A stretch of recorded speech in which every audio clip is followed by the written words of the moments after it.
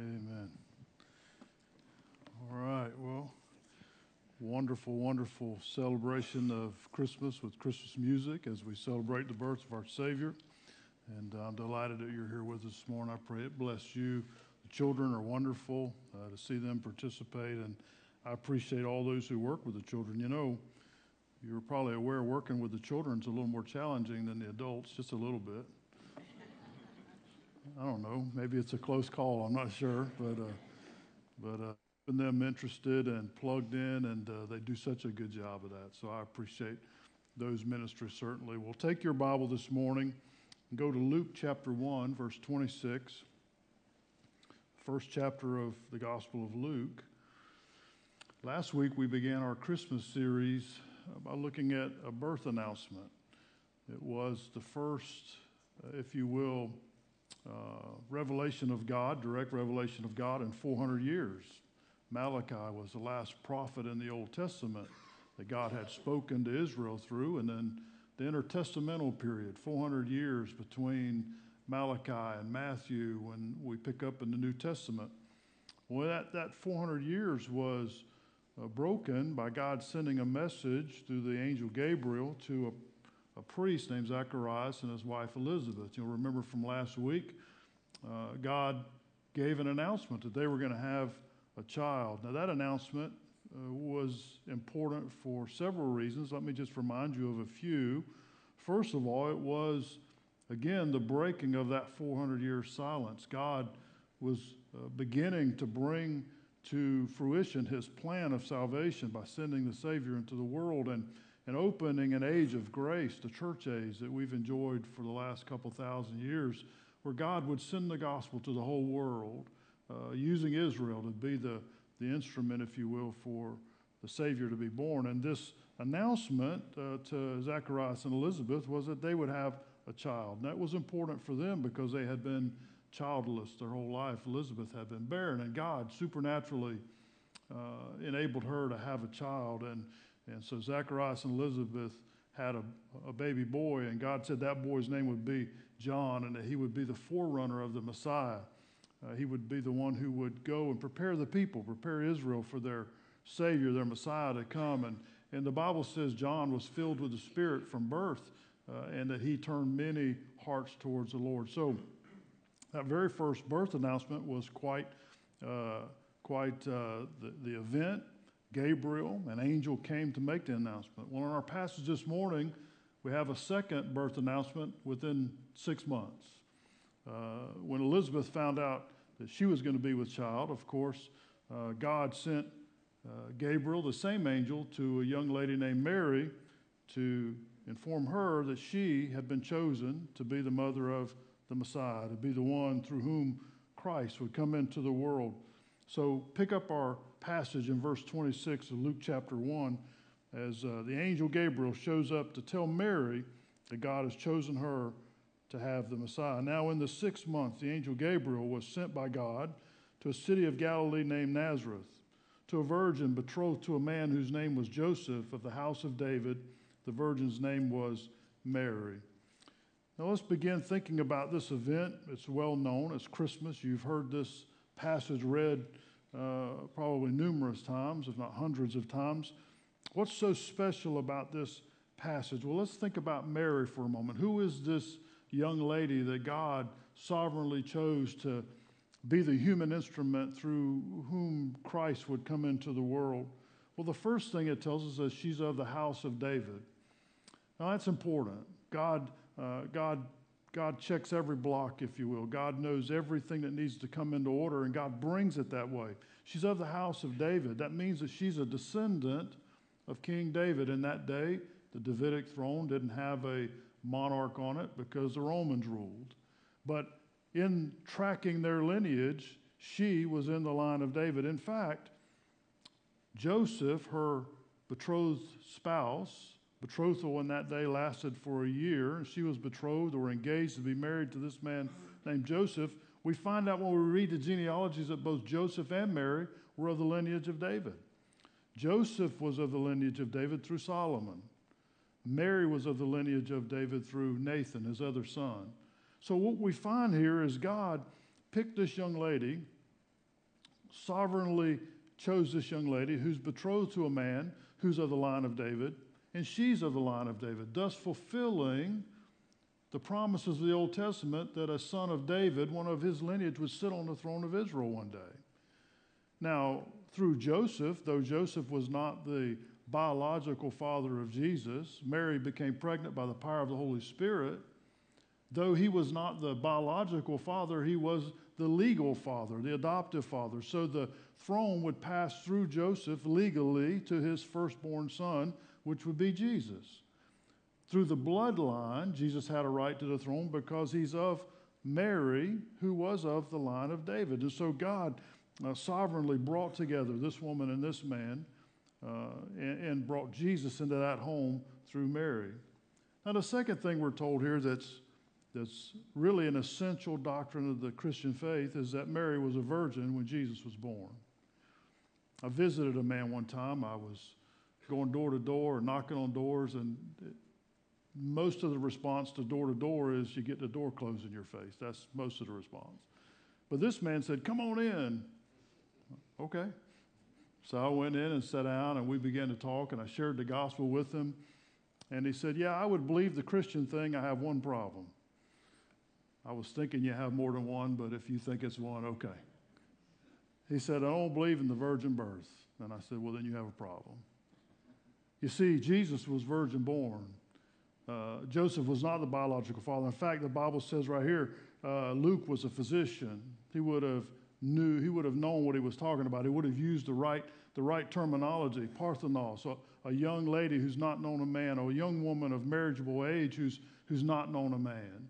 And so Luke tells us very clearly that she was a virgin. Now, why is it so essential in the Christian faith that Mary was a virgin, just as the Bible says? That the Holy Spirit came upon her and she became pregnant by the power of the Holy Spirit. Let me give you some reasons why that's important. Number one is the fulfillment of prophecy. 700 years before Jesus was born, Isaiah said this in Isaiah 7:14. "Therefore the Lord himself will give you a sign. Behold, the virgin shall conceive and bear a son, and shall call his name Emmanuel." That had a contemporary application for Isaiah in his day, but God, the Holy Spirit, had Isaiah write it and pointed toward the Messiah, Emmanuel, the one God with us. So even Isaiah, 700 years before Christ was born, prophesied that Jesus would be born of a virgin. Mary is the fulfillment of that prophecy. Number two, every human being who's come into the world through the natural process of conception, a father and a mother biologically, has inherited Adam's sin nature. It's passed down from one generation to the next. In fact, I know there are atheistic scientists who disagree with this truth, but it doesn't change the truth nonetheless. Every human being on this planet came from Adam, without exception. You are not the origin of a biological accident or some chemistry experiment that went awry and, a lightning bolt hit at the right time and a single cell amoeba took shape and poof, later we have human beings. That's about as preposterous a thing as you could ever think of. But the point is, Adam is the federal head, if you will, of the human race. He was the first human being created by God. And when he had children through Eve, he passed his sin nature down to them, and they passed it to their children, and they passed it to their children. And when we have children in our home, we pass our sinful, rebellious nature to them. Now, if we're all honest, we all think our children are little angels. There's a little devil in there too, isn't there? And they got that little bit of devil from us because it's human nature. We are rebellious against God, and we have a sin nature. And so Jesus, to be our sacrifice, to be our Savior, cannot be born with a sin nature. He wouldn't come into the world that way. In other words, we needed a Savior who was sinless, who was perfect, so he could take our place on the cross. So it was essential that Mary be a virgin, that Jesus come into humanity as both God and man. He had a human nature, but without the sin component. Jesus lived a sinless life here, the only human being to ever do that. Jesus, by the way, is the model of what humanity should be. He was the sinless, obedient one to the Father. And so it was essential that Mary be a virgin. Number 3, when couples get married and they have a baby biologically, a new human being is created. From the moment of conception, God creates a new life, a soul. And by the way, from the moment of conception, that baby, no matter what stage of development in the womb, is a human being. It's a person with a soul. And to kill that baby at any step in the process is murder. Now, and again, I know people make excuses for their sin and for their own willful rebellion against God. But it was the creation of a new life when there's conception. Jesus wasn't the creation of a new life. Jesus has lived forever. He's eternal. All he did was go from being in heaven to coming into human form and taking on human flesh to live here among us so he could die for us. So the biological process of creating a new human being wouldn't work for Christ because he already existed.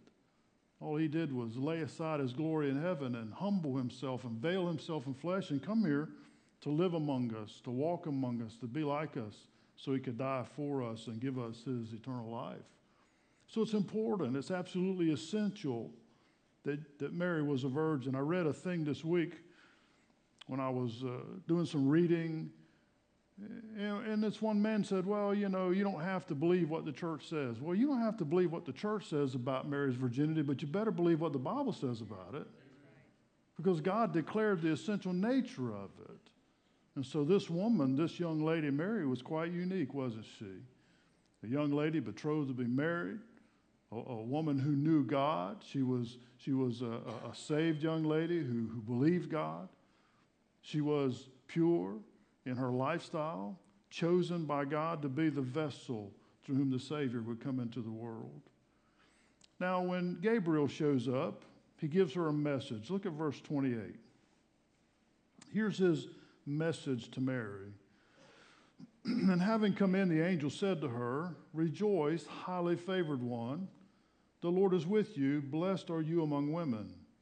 But when she saw him, she was troubled at his saying and considered what manner of greeting this was.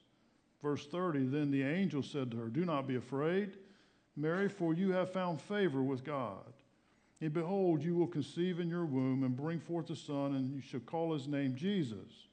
He will be great and will be called the Son of the Highest, and the Lord God will give him the throne of his father David, and he will reign over the house of Jacob forever, and of his kingdom there will be no end." I shared last week when we talked about Zacharias and Gabriel showing up. Zacharias was burning incense in the holy place, and Gabriel shows up. Don't you wonder, the Bible doesn't satisfy our curiosity, but don't you wonder in that moment what a shock that must be, to be going about your business, doing whatever you're doing, and an angel suddenly made a visible, and these angels now, Gabriel not being any different, Gabriel said to Zacharias last week, "I stand in the presence of God." That means he has the glory of God all over him. So when he shows up, he don't look normal is what I'm saying. When he shows up, he's radiant. When he shows up, he's got the glory of God on him. When he shows up, there's majesty and glory in the presence of God because he's been in the presence of God. And so when this guy shows up, this angel shows up to Mary, we're not told what Mary was doing. We don't know what she was doing.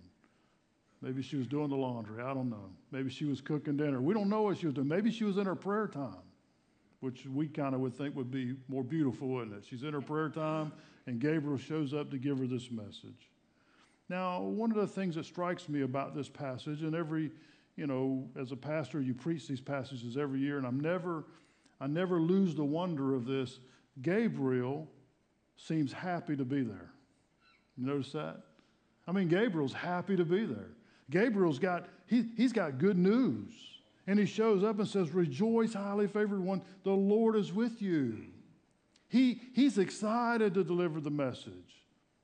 He said last week to Zacharias, "I stand in the presence of God, and God told me to come give you this message, and I'm here." God did the same thing about Mary. Gabriel's in heaven, and God said, "I had a message. I want you to take it to Mary, and I want you to share it with her," and he's happy to do it.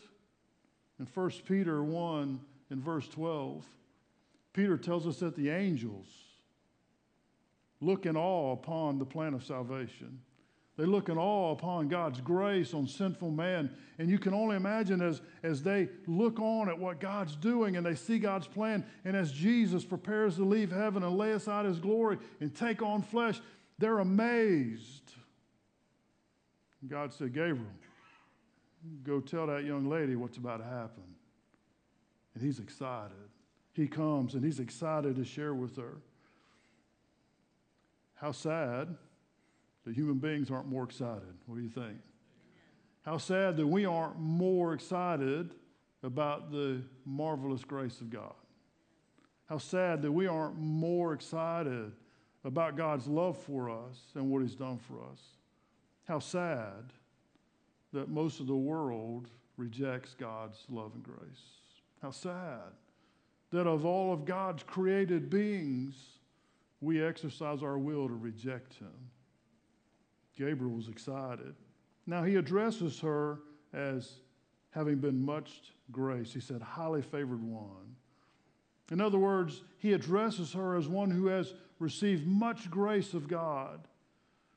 And I thought that certainly is true of Mary. God chose her for a very special thing. But I want you to understand something this morning. If you're saved, you are highly graced of God.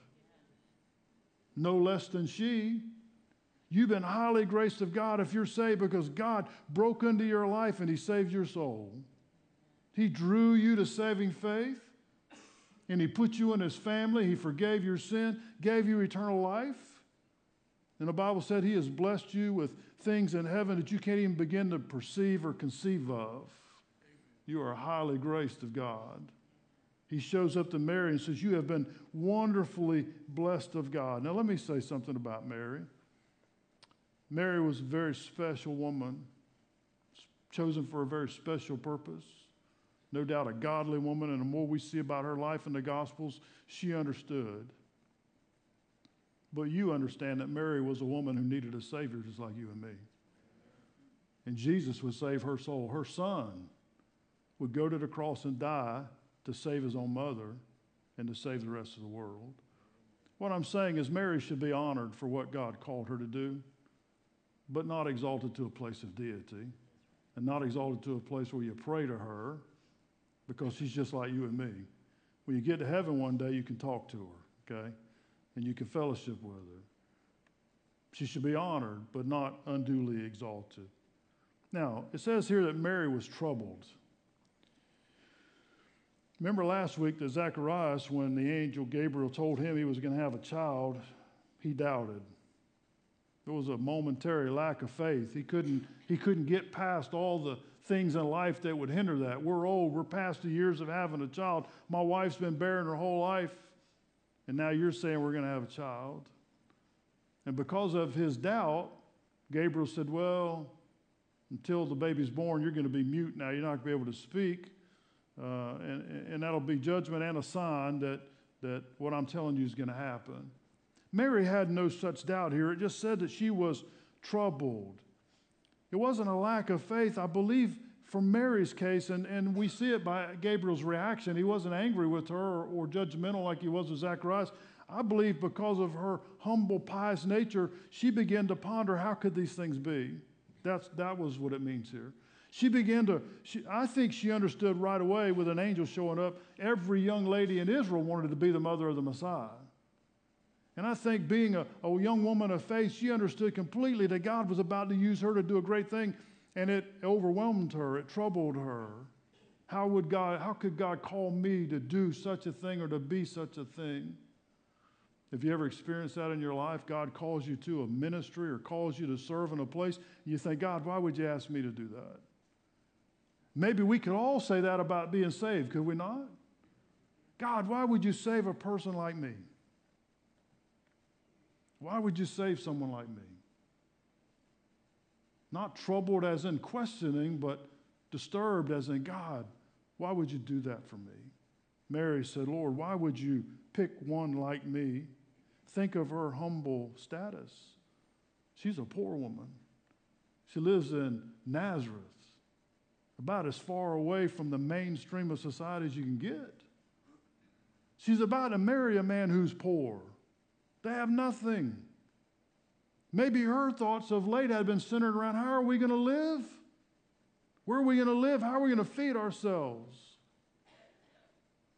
So when Gabriel shows up and says, oh, God has great plans for you.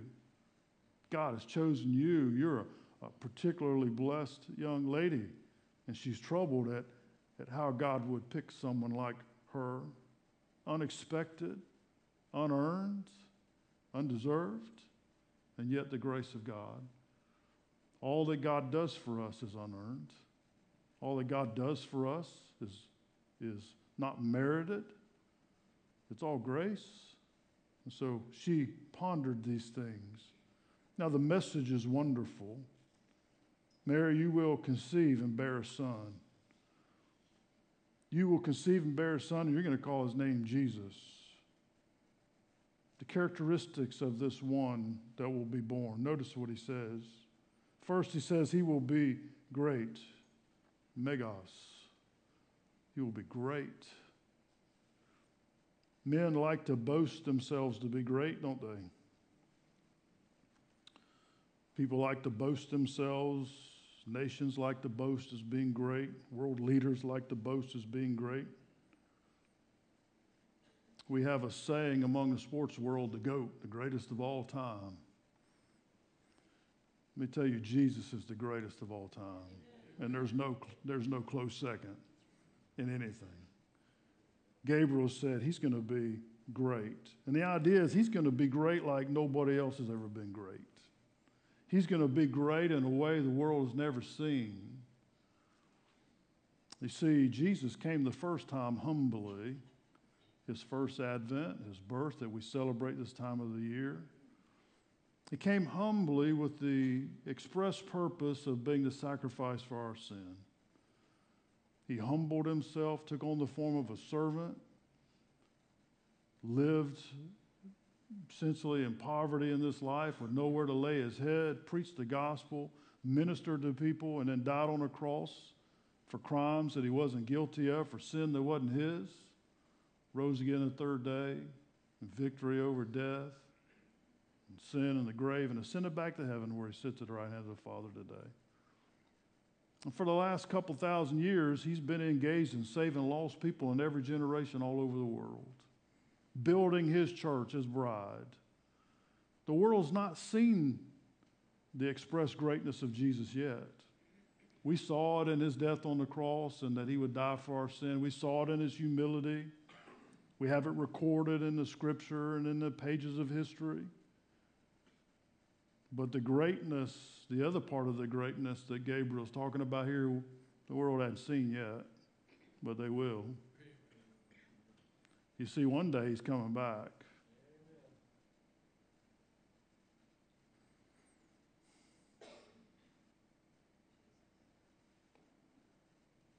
All the stuff we see in the world now, he's going to put an end to it.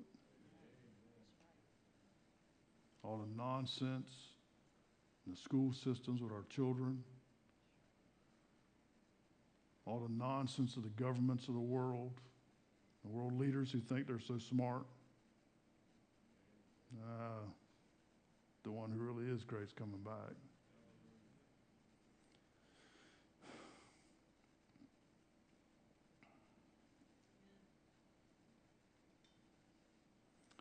The Bible says when he comes back, at the end of the tribulation, it's going to be as King of Kings and Lord of Lords. And it says every knee is going to bow and every tongue is going to confess. When I was thinking about it this week,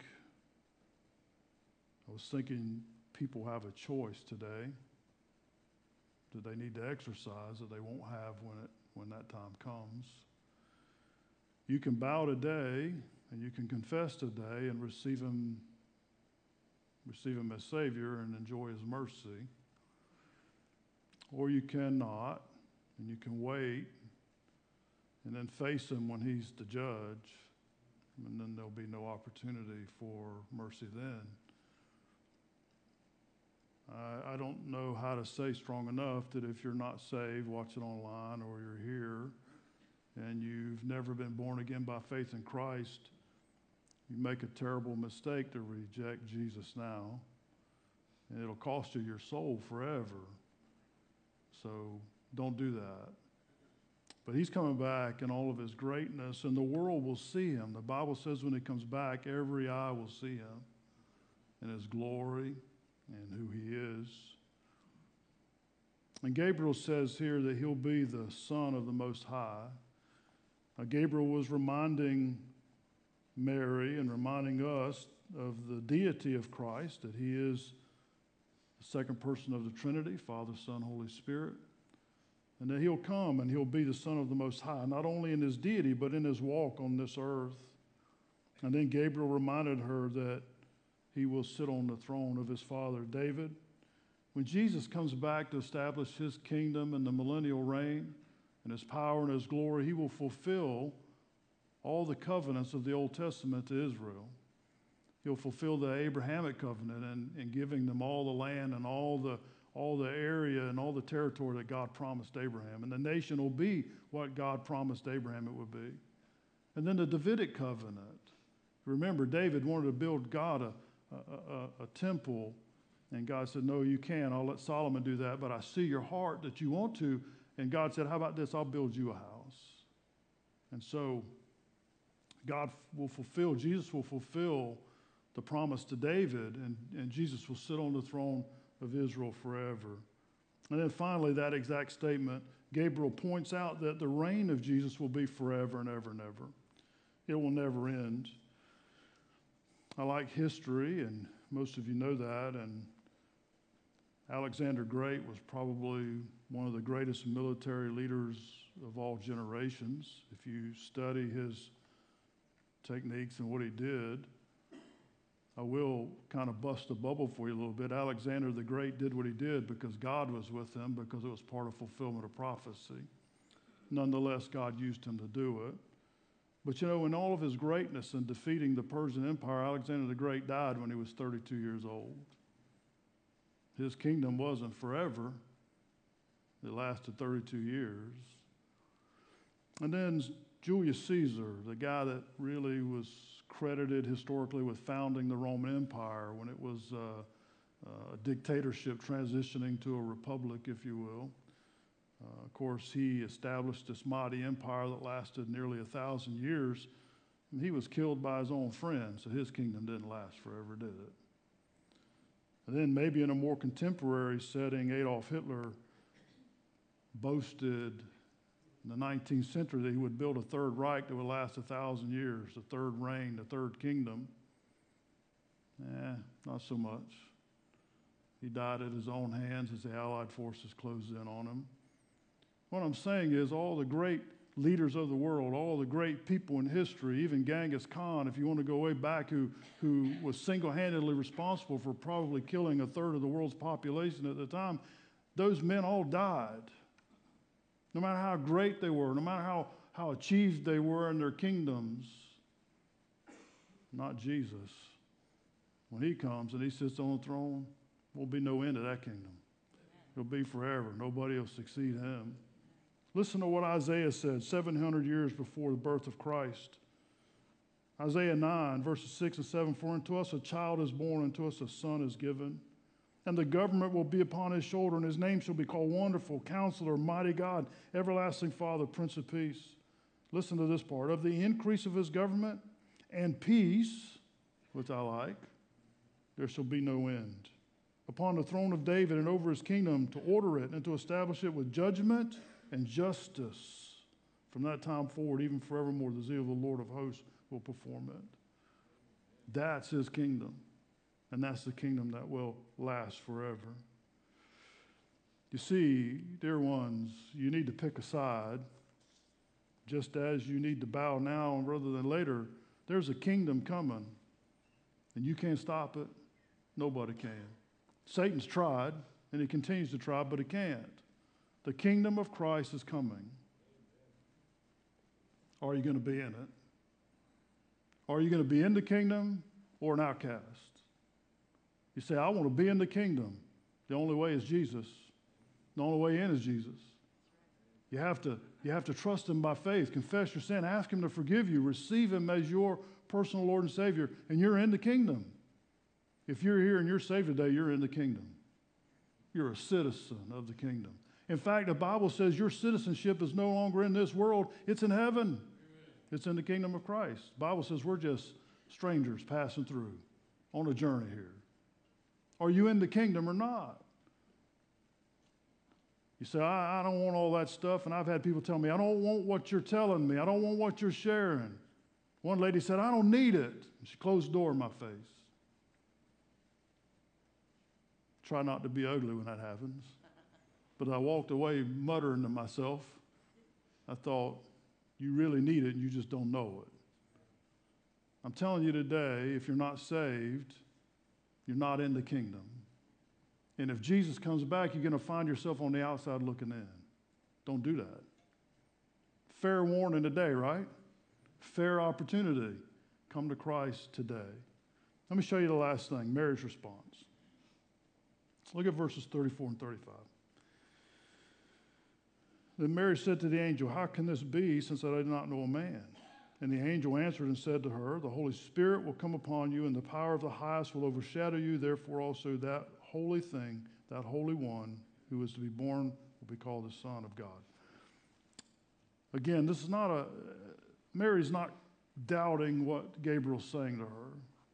She's simply confirming what the Bible declares about her virginity. She said, this is a wonderful plan. And later you'll see she says, I'm all in, God. Whatever your will for me is, I'll do it. But she legitimately asked Gabriel, how can this be? I'm not married. How can this be? Because I've never known a man. Good question. Her own testimony declaring her condition that she's not known a man. Gabriel said, that's not a problem for God. The Holy Spirit will overshadow you.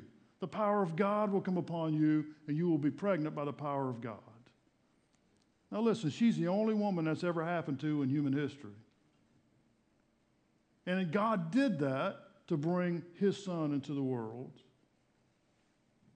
Let me close with this. God in Scripture and through his prophets and through his word has been completely transparent with the world about what he was going to do and what he did. And God is completely transparent with the world likewise in what he is going to do future. Everything God said that he was going to do to this point, he's done. Everything that he declares in the Bible has happened. We can see that it happened. You have to know that the rest of the book is true. So I would implore you today, trust in this Savior who left heaven and came here and died for you on the cross. Trust him. The birth of Jesus Christ is a great celebration at Christmas time. The birth of Jesus Christ is really the foundation of our faith. He came here to do for us what we could not do for ourselves. But it is imperative that you avail yourself of God's offer, that you don't let it just pass you by. So as we close this morning and we celebrate the birth of Christ, our Savior, I want to implore you as I pray, if you've never prayed to receive Christ, would you pray to receive him now? Would you ask him, God, forgive my sin and save me? Lord Jesus, I believe you came here and you died for me on the cross. Save my soul. Forgive my sin. God wants to save you today. He's not going to force you. He's not going to twist your arm. But he's pleading with you. Would you come today? Let's pray. Father, thank you for this passage, for the birth of your son, for giving us the details and what happened. Thank you, God, for sending the angel Gabriel to talk to Mary and let her know your plan for her life and for the world. Now, Father, there may be somebody here today, Lord, and they are right now locked in a spiritual battle of being saved or not being saved. And Lord, they're struggling and they're questions. Lord, I pray for them right now, Holy Spirit, that you would just draw them in a mighty way. And God, may they just cast all those concerns aside and put their faith in Jesus today. Lord, may they just pray, God, I know I'm lost and I don't want to be lost. God, I want to be in the kingdom. I want to belong to you. I want to be part of your family. God, forgive my sin and save me right now. God, you'll save all who call. We thank you in Jesus' name. Amen. As we stand and sing, I'm going to be right down here. If I can pray with you or answer any questions or help you, you come on the first verse this morning. All to Jesus I surrender. All to Him I freely give. I will ever love and trust Him. In His presence daily live. I surrender all. I surrender all. All to Thee, my blessed Savior, I surrender all. Well, thank you for being here this morning. Enjoy so much the children singing, and if you brought your children today, let them participate in that. Thank you so much for that. We're going to pray and go tonight, Awana, at 6 p.m. in here. We're in a series on Sunday nights on the Christian life. Last week we talked about the difference between walking in the Spirit and walking in the flesh. Tonight we're going to talk about our responsibility to serve God with our spiritual gifts. So I want to encourage you to come back and spend about 30 minutes with us studying that together, okay? Anything else? God, thank you for this morning. Thank you for this time of the year as we celebrate the birth of our Savior. Lord, how exciting and wonderful it is this time of the year, Lord. But may we ponder, Lord, and understand the gravity of what you did for us in sending your Son. And Lord, again, may you work in the heart of those who need to be saved. Draw them, we pray. In Jesus' name, amen.